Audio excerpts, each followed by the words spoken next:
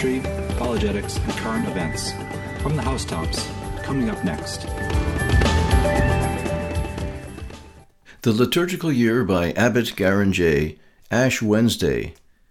As we approach the solemn fast of Lent, the season of expiation, and the great anniversaries of our redemption, let us rouse ourselves and prepare for the spiritual combat.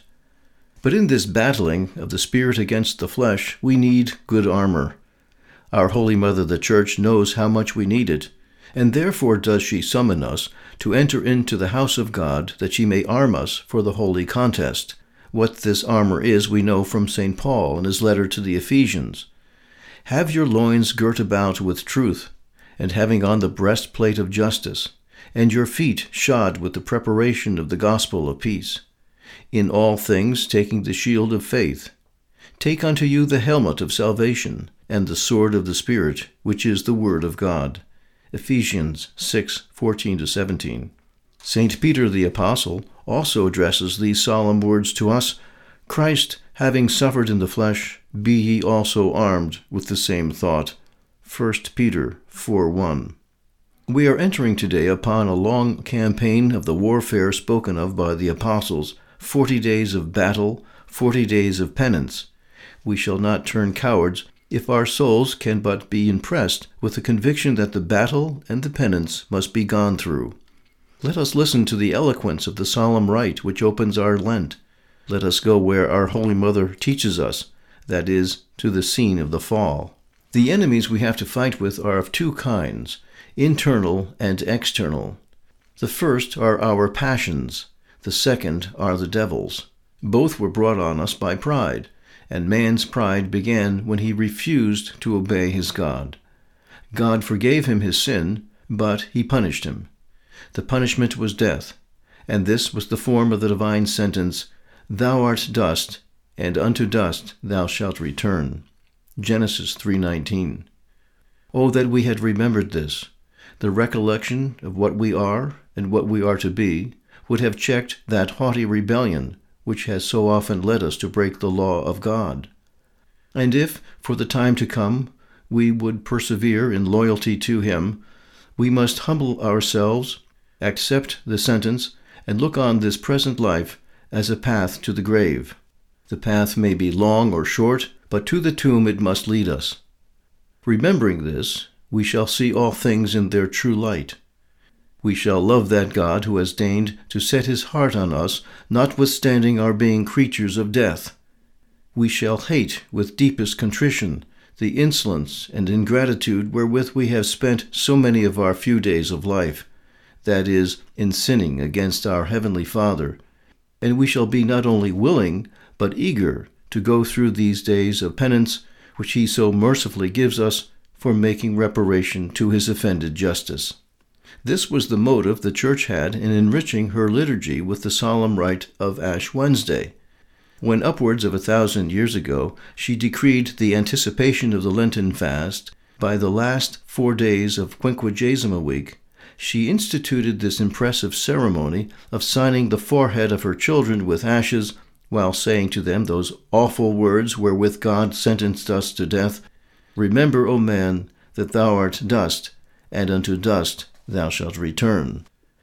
But the making use of ashes as a symbol of humiliation and penance is of a much earlier date than the institution of Ash Wednesday. We find frequent mention of it in the Old Testament. The royal prophet tells us of himself that he mingled ashes with his bread because of the divine anger and indignation. Many such examples are to be met with in the sacred scriptures, but so obvious is the analogy between the sinner, who thus signifies his grief, and the object whereby he signifies it, that we read such instances without surprise. When fallen man would humble himself before the divine justice, which has sentenced his body to return to dust, how could he more aptly express his contrite acceptance of the sentence than by sprinkling himself or his food with ashes, which is the dust of wood consumed by fire? This earnest acknowledgment of his being himself but dust and ashes is an act of humility, and humility ever gives him confidence in that God who resists the proud and pardons the humble. an offering of the holy face of our Lord Jesus Christ to God the Father, in order to appease his justice and draw down mercy upon us. Eternal Father, turn away thine angry gaze from our guilty people, whose face has become unsightly in thine eyes. Look instead upon the face of thy beloved Son, in whom you are well pleased. We now offer to you this holy face, covered with shame and disfigured by bloody bruises, in reparation for the crimes of our age, in order to appease thine anger, justly provoked against us. Because your divine Son, our Redeemer, has taken upon his head all the sins of his members, that they might be spared, we now beg you, Eternal Father, to grant us mercy. Amen. Let God arise, and let his enemies be scattered. Let all those that hate him flee before his face. Convert us, O God, and show us thy face, and we shall be saved. May the thrice holy name of God overthrow all their plans. When we are in the presence of the Blessed Sacrament, we do not take sufficient account of what it cost our Lord to descend so low.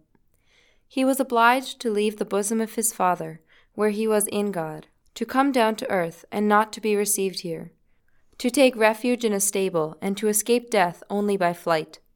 He was obliged after 30 years of a laborious and hidden life, after 3 years employed in evangelizing the people and doing them good, and receiving in return calumnies, outrages, ignominy, and death, to survive by the institution of the Eucharist, in order to remain in the midst of the men who had treated him so unworthily.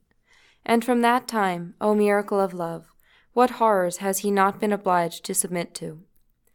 The very first time that he celebrated the Eucharist, he was buried alive in company of the devil, in a stained conscience, in the soul of Judas. Since then, to what profanations, to what indignities has he not been subjected? The heretic denies him, the bad Christian is wanting in respect, the impious man blasphemes him. O Lord, how dearly thy love costs thee. Take thy flight once more to heaven, and free thyself from so many outrages. No, I will not. I love mankind too much to separate myself from them. Rather than deprive one single soul of the happiness of receiving and possessing me, I will submit to all kinds of ingratitude and all kinds of profanations. And so he traverses the ages, always and everywhere disowned, except by a small number of souls who know how to appreciate his love. All along the road he is unworthily treated, sometimes left desolate in the solitude of the tabernacles, sometimes despised and insulted. Finally, he reaches our heart in Holy Communion, laden with centuries of profanations. It was the object to which all his desires tended.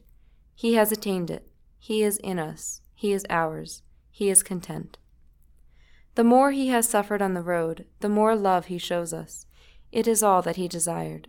O love, how incomprehensible thou art! O love, can we ever appreciate thee as thou deserves? Can we ever thank thee, ever love thee enough? We ought to be profoundly touched by the outrages committed against so loving a God, above all by those which he receives during days of reparation and expiation. David and Jeremiah are melted to tears, fall down fainting, and are parched with grief at the sight of the sins of the ancient people. How would they feel if they could but witness the far more guilty sins of the new people? Saint Teresa could not think of them without giving vent to cries of sorrow and of desolation. Independently of irreverences and profanations, the simple fact of the manner in which the tabernacles were forsaken seemed to distract her. She gathered her nuns together and exclaimed to them, "My sisters, love is not loved. Let us love the love which is not loved." All the saints have felt the same grief at seeing the love of Jesus in the Eucharist scorned by the ingratitude of men, and each time they had tidings of a profanation, it was as though a sword had pierced their soul. We must make reparation for all these evils by fervent, honorable amends to the Blessed Sacrament. Offer it in expiation of all our reverence, all the homage of the angels and the saints, all our actions and our life itself. Protest that it would be a happiness to us to shed our blood to spare it the least offense, or to repair it. And finally, live today in a more holy manner than usual. Visit the Blessed Sacrament with more love. Communicate henceforth with more fervor. assist at the holy sacrifice more piously and more frequently. From the Housetops Radio features the same Catholic doctrine, spirituality, church history, and apologetics published for over 40 years in From the Housetops magazine. This program, dedicated to the Immaculate Heart of Mary, promotes her cause in the age-old conflict with the powers of darkness. From the Housetops on WQPH 89.3 FM. We'll be back with more From the Housetops after this break. We're listening to 89.3 FM, WQPH, Shirley, Fitchburg. In today's reading from Matthew chapter 6, Jesus cautions us to not perform religious deeds for show. Lent is a serious undertaking, requiring a certain heartiness and commitment. Our Lenten vow is like a ticket in hand. The mark on our forehead is a sign of our willingness to repent and follow the Gospels. Putting aside sin is no reason for gloom. We are moving forward by fasting and shedding that which does not bring us closer to Christ. We pray with focus on the will of God. Our lives are constant exercises of faith and charity towards others. We do this not for show, but knowing that we will be repaid with an abundance of joy and drawn closer to our loving Father. Praise the Lord, for He is good to us, leading us forward and bestowing His blessings upon us. This is Michael Gisandi for Divine Mercy Radio out of Melbourne, Florida. On the WQPH 89.3 FM community calendar, WQPH is very pleased to announce our first annual Shrove Tuesday brunch, which is going to take place on the Feast of the Holy Face, which is Shrove Tuesday, February 13th, the day before Ash Wednesday, from 10:30 a.m. to 1:30 p.m. It's going to be at Slattery's Restaurant, 106 Lunenburg Street in Fitchburg, Massachusetts. You're going to have a chance to meet your fellow WQPH listeners, meet some of the WQPH hosts who are around locally, and together we'll have some fellowship to prepare ourselves for our Lenten journey, which will begin the following day. Also, the tickets are going to be numbered because there's going to be a drawing for a Catholic care package to help the person who wins the drawing with various little things to help them along for their Lenten journey.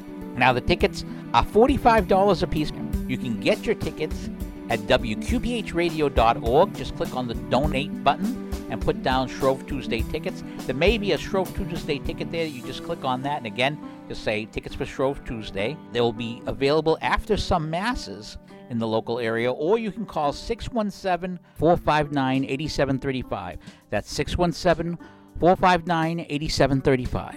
Call or text, and you can get your tickets reserved for the Shrove Tuesday brunch. Again, that's the first annual WQPH 89.3 FM Shrove Tuesday brunch, Tuesday, February 13th, the Feast of the Holy Face, 10:30 a.m. to 1:30 p.m. Slattery's Restaurant, 106 Lunenburg Street, Fitchburg, Massachusetts. Again, tickets $45, but $40 if you get them before February 1st. Hope to see you there. This has been the WQPH 89.3 FM Community Calendar. Tim Kilcoyne, WQPH Radio 89.3 FM, offering a Lenten reflection that I hope will be practical and represent your needs, not your necessary desires. I'm reminded of a book called Three Irish Saints, St. Brendan, St. Patrick, and St. Bridget. St. Brendan was noted for being a thinker, St. Patrick a doer, and St. Bridget a lover. Now think, what must you do to balance and integrate all three of those charisms? You could go visit a monastery, sit still before the Blessed Sacrament, take some time out with a good book before Jesus. You could visit that nursing home. Maybe a grandmother or an old aunt is still there waiting. And a little casual catechesis with an old friend that needs to discover the Catholic faith.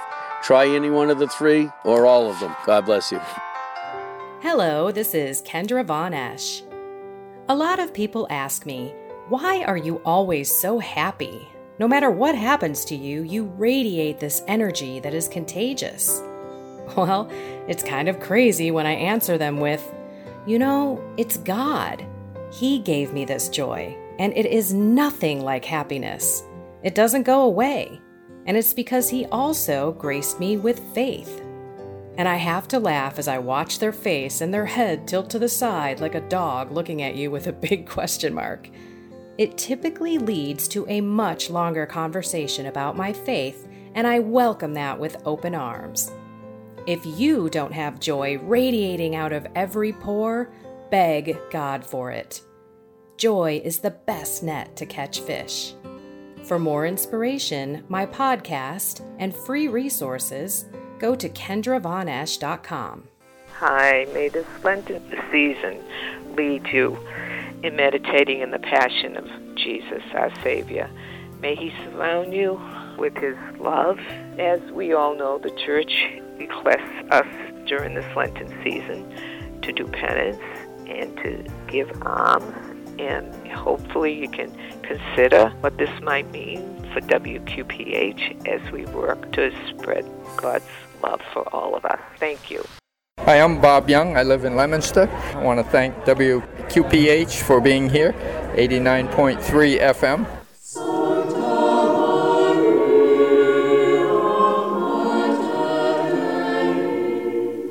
Each year, over 5 million people venture on pilgrimage to Lourdes in southern France. Countless are the devout faithful who have received spiritual strength and physical healing at this world-famous Marian shrine. Here in 1858, the Blessed Virgin Mary appeared 18 times to a little 14-year-old girl, Marie Bernadette Soubirous. The first of Our Lady's apparitions to her was on February 11th. The last was on July 16th, the feast of Our Lady of Mount Carmel. Saint Bernadette described Our Lady, whom she saw in the grotto not far from her home, as wearing a white dress and a white veil, a blue belt, and a yellow rose on each foot. Bernadette became the recipient of Mary's request for conversion through sacrifice and prayer. On more than one occasion, Our Lady repeated, "Penance, penance, penance, pray for sinners." The Mother of God also revealed to her young messenger, "I do not promise to make you happy in this world, but in the other." 4 years prior to Our Lady's appearances at Lourdes, Pope Pius IX had defined the doctrine of the Immaculate Conception, that in view of the anticipated merits of Jesus Christ, and because she was to be the Mother of God, Mary was preserved from the stain of original sin. At Lourdes, Mary did not say to Bernadette, "I was immaculately conceived," but rather, "I am the Immaculate Conception," thereby letting us know that she was God's very notion of this grace from all eternity. Saint Bernadette Soubirous later became a Sister of Charity at Nevers, and after a life of prayer and suffering, died on April 16, 1879. She was canonized by Pope Pius XI in 1933. Our Lady of Lourdes, pray for us. Saint Bernadette, pray for us. St. John Bosco, the great friend of youth, once said, "Frequent Holy Communion and daily Mass are the 2 pillars of education." At Immaculate Heart of Mary School in Still River, Massachusetts, students are blessed to attend the traditional Latin Mass as part of their daily schedule. Immaculate Heart of Mary School was started in 1976 in response to the needs of families who identified a crisis in Catholic education. To the present day, the brothers and sisters of the Slaves of the Immaculate Heart of Mary continue their educational mission. Immaculate Heart of Mary School, grades 1 through 12, teaches the Catholic faith and its spiritual goals with no apologies. Immaculate Heart of Mary School, preserving traditional Catholic education. For more information, contact immaculateheartschool.org. Hammond's Meditations on Conformity to the Will of God. There is no interior peace where there exists attachment to self-will. Whoever has an attachment to his own will condemns himself to trouble and unhappiness. Sometimes this will comes in contact with the will of another, and then it is hurt or painfully wounded. Or the heart is embittered and rendered uneasy.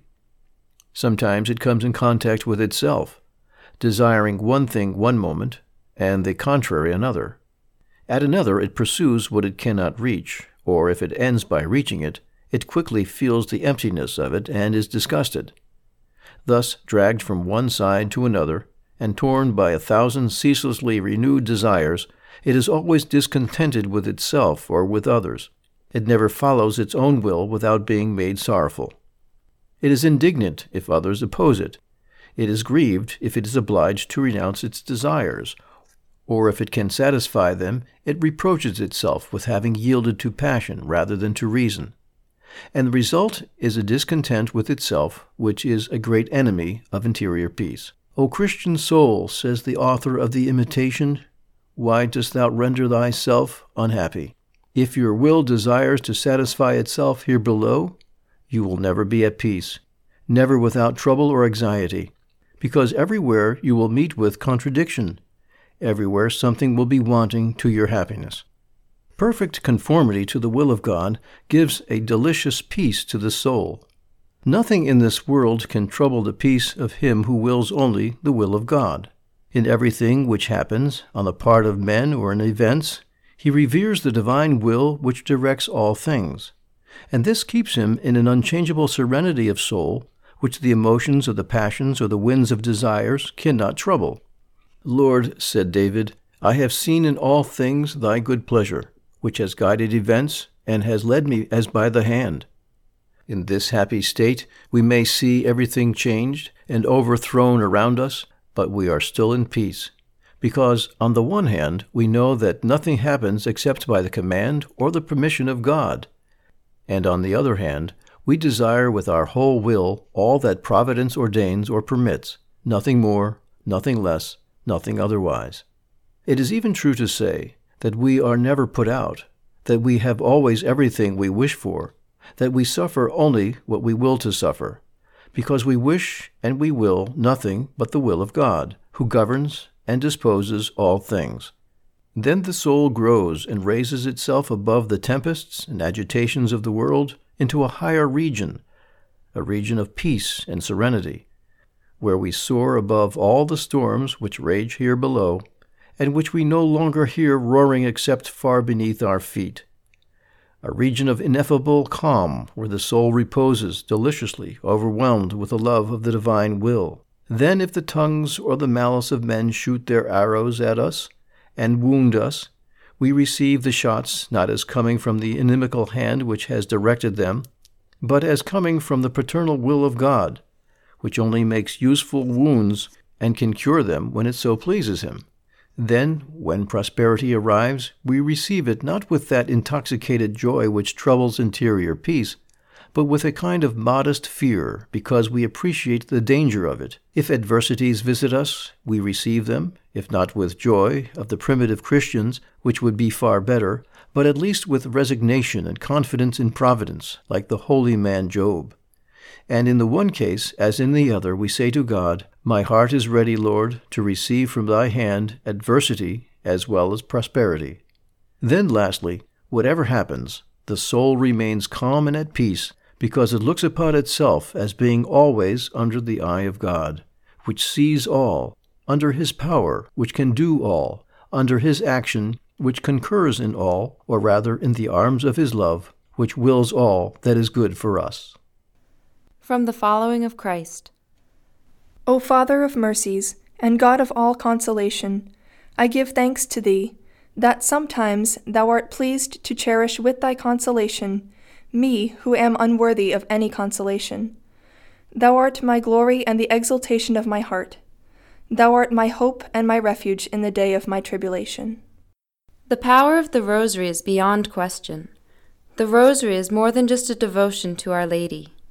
The beads and chain of the Rosary itself are often a reflection of our character and our hope. Catholics are buried with rosaries, wound carefully about folded hands. There is no greater symbol than this of the primacy the Rosary has in Catholic devotion. As Catholics, we know that the Rosary is the most powerful recitation we can make when we desire a miracle or some other grace from God. By reflecting on our Blessed Mother's experiences and the life of Jesus, we become more like the woman who bore all things for the sake of obedience to God's will. The Mother of God knew the loss of her only child at the hands of unjust executioners. She witnessed the sick and the dying, and she asked Jesus to perform miracles, which he obliged his mother. We know that Mary retains this respect, so by asking for her intercession with Jesus, we too can change in accord with God's will. Sister Lucia of Fatima told us that there is no problem, I tell you, no matter how difficult it is, that we cannot solve by the prayer of the Holy Rosary. With the Holy Rosary, we will save ourselves. We will sanctify ourselves.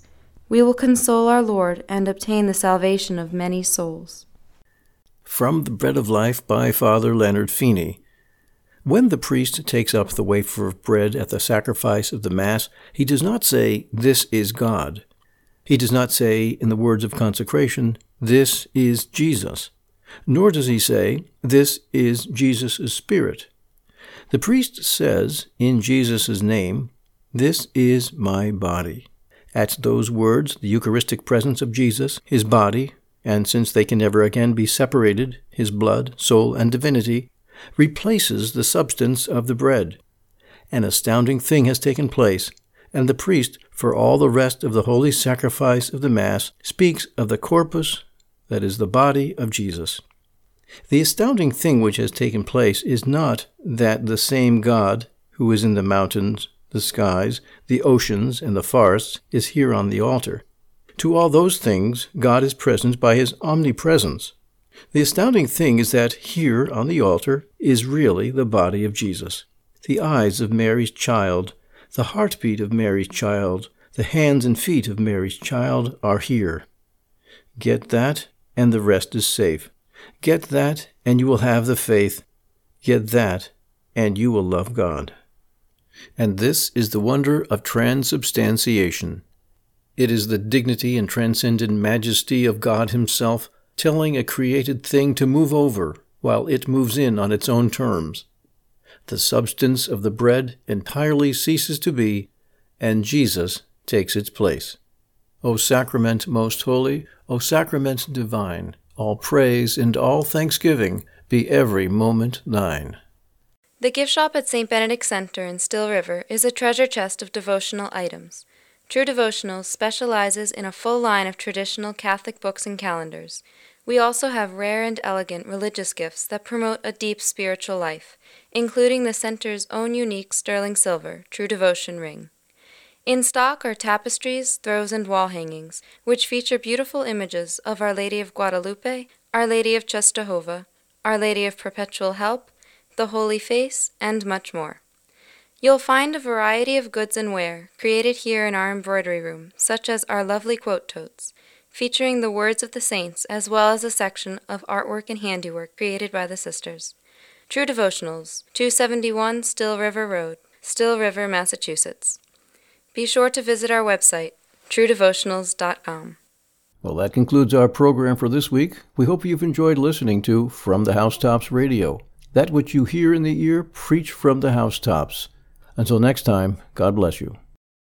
From the Housetops is produced by the Slaves of the Immaculate Heart of Mary, Still River, Massachusetts.